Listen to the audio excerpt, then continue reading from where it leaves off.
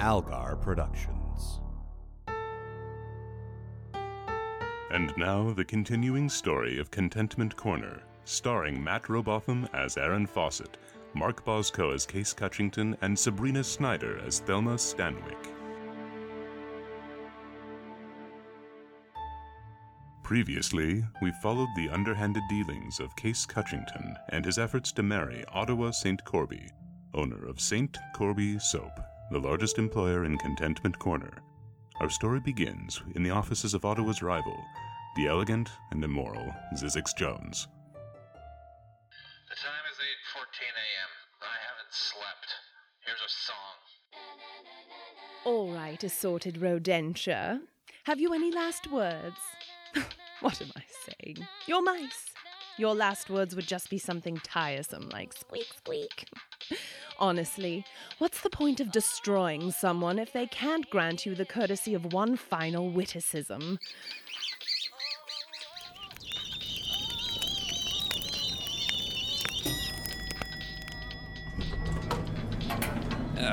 Miss Jones, if you're busy, I can come back later. I'm just finishing up. Just a few more mice to toss into the furnace here.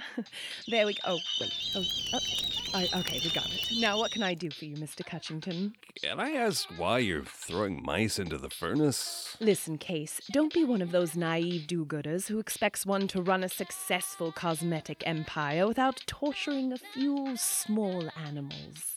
Well, I'm not... But I always thought that involved, I don't know, spraying perfume in their eyes or injecting them with liquid eyeliner, maybe grafting eyebrow pencils to their little snouts. The net result is the same. And really, you didn't come here to ask tiresome questions about how I run my company. You make a good point. I come bearing gifts. This is the latest information you have on Ottawa St. Corby?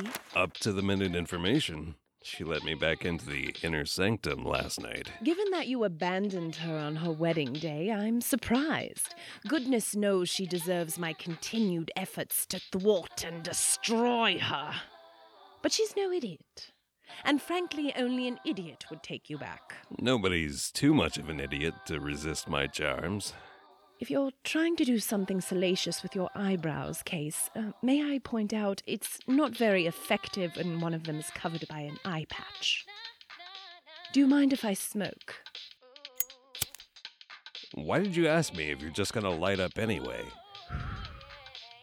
I don't expect they teach this sort of civility in the back of Daddy's pickup truck or wherever it is you earthy corn-fed yokels learn things. I thought you grew up here. Didn't this rivalry of yours with Ottawa start when you were both in high school? Now, let's see what we have in this file, and if it's worth the $30 I promised you. Yeah, about that. Oh no, you're not going to do that sadly predictable maneuver and raise our previously agreed-upon price now, are you? Because might I remind you that you've already handed over the file. You have no leverage. Oh, no, I was just gonna say, can you pay me in cash so it's not so traceable? Yes, I think we can manage that. Oh, this is scandalous.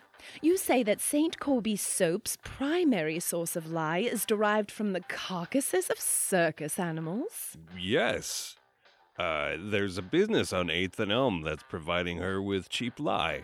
And I don't think she cares where it came from. It would be an awful shame if that little tidbit made it into the papers. It might sully the good name of St. Corby Soap, drive its price down, making it vulnerable to advances of a hypothetical competitor. Yeah, what you said. This is fascinating reading. Do speak to Fondella on your way out regarding your payment. All right, I'll do that. Your way out is that way, the way you came in. The elevator, right.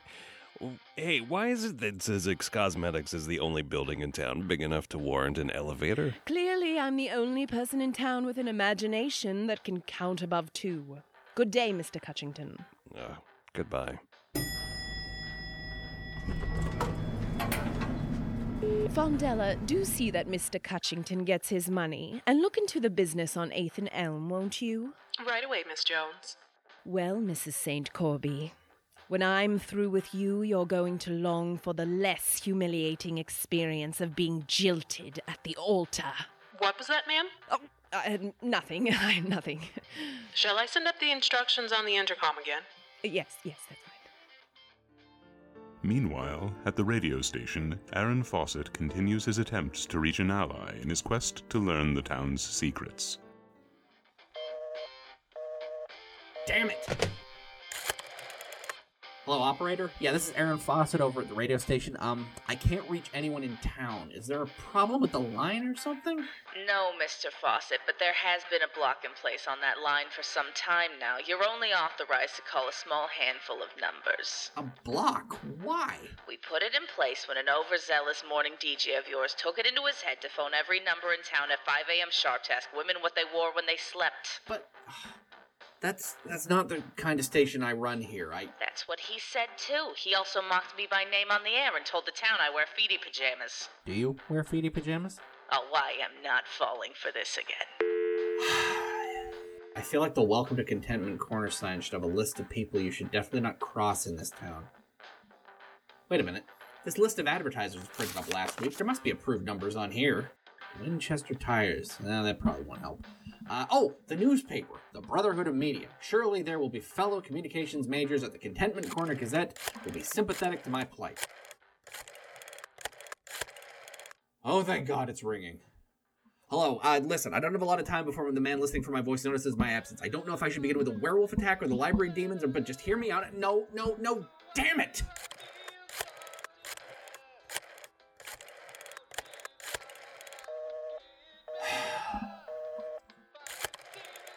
Operator, it's me again. I'm trying to reach... The Gazette. Yes, sir. That number has been added to the block. And on the other end of that very call, at the offices of the Contentment Corner Gazette, young reporter Thelma Stanwyck hangs up the phone in frustration. Can't we get someone to work this phone? I'm working on my prep for the town meeting story tonight, and I've been interrupted twice this morning. First, Zizix Jones with one of her regular attempts to use the Gazette as a blunt instrument to bludgeon poor Ottawa St. Corby with, as if she hasn't been through enough this week. Then some, I can only assume, prank call? Frankly, I didn't have time to stick around for the punchline. You had Crimson block the number, right? Because I've been answering telephone since Albert was a prince, and I won't confirm or deny anyone's in a can without at least 2 reliable sources. I did block the number. And wasn't Prince Albert married to Queen Victoria? You're old, but not that old. You've been working with me for quite a while now, and you clearly have an instinct for this sort of work. But the words get bored if you don't make them jump a little. We need to take off the training wheels and get you your dramatic license. But training wheels are for bicycles, and licenses are for... When I hired you, literate was a requirement, literary was a nice-to-have, and literal was not on the list. I appreciate the flowery language in a novel or a poem, but in our business, it seems like metaphors and the like just create a more convoluted path between point A, us, and point B, the truth. Sometimes you just have to take the scenic route, Thelma. You sure I can't talk you into covering this meeting tonight? I'm positive you can't. Local politics weren't my favorite beat before I was the boss. One might even say that I became the boss so I could delegate that sort of thing to the likes of you. I get it, Dad. Stories like that build character. It's not the story that I'm dreading. Joe's gonna be there. I thought you two had gotten serious. I also thought that. We were supposed to have moved in together by now, but he keeps finding excuse after excuse to put it off. And these excuses, are they reasonable? Last week, he said he'd rather wait till the end of hockey season. Is it hockey season? What is this, Canada? How should I know? As far as I can tell, hockey season never actually ends. I'm going to suggest a radical course of action, but hear me out. All right. Have you tried asking him what's going on? Oh, that's your answer to everything. If you want answers, you have to ask questions. Don't be afraid to burst in there and demand answers. A reporter is a machine gun and questions are bullets. That's a woman who sounds like she knows what she's talking about.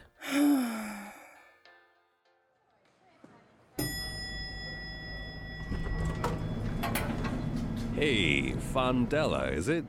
Mrs. Jones was, Yes, I know who you are, Mr. Cutchington. Here's your $30 in cash as requested. Yes, good. Thank you. That will be all. Also, I looked into that business you told Mrs. Jones about. The front for the Shady Lie business. Right.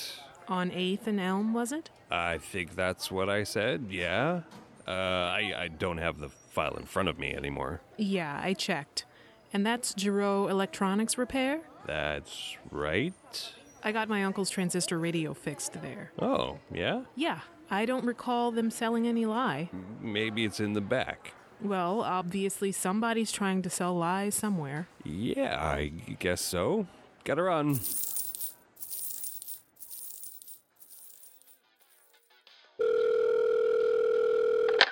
Talk to me. Oh, thank goodness. This is the private detective?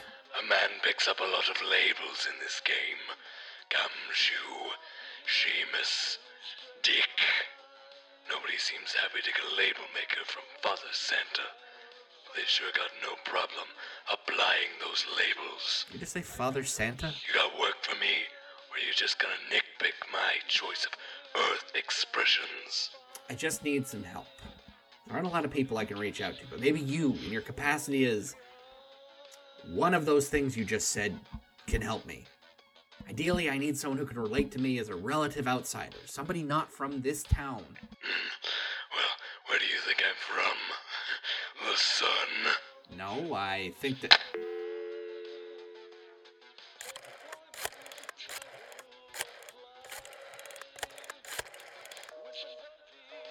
Ugh. Damn that operator in her unfashionable feety pajamas. I heard that. Joe, can I talk to you for a minute? Well, gee, Thelma, the town meeting's about to start. Can it wait? It has been waiting, and a very wise woman told me to cut to the pass and head you off at the chase. Mary told you that? Joe, what's going on? I told you, Thelma, the town meeting is going on. We're going to vote on some serious budgetary issues this evening. I mean, with us. We talked about moving in together. In fact, we'd set a date. That date came and went, so we set another, and another. Is this not something you want to do? Because if you just told me that, I have better things to do with my time. For starters, I could unbox my damn can opener. Oh, honey, is that what this is about? Because I can buy you a can opener. Are we moving in together, or aren't we? We are, but I think we should hold off till I have more free time. You're a school teacher. It's late June. You have nothing but free time for the next 3 months. Listen, the meeting's about to start. Can we talk about this later? Great, so long. Ugh.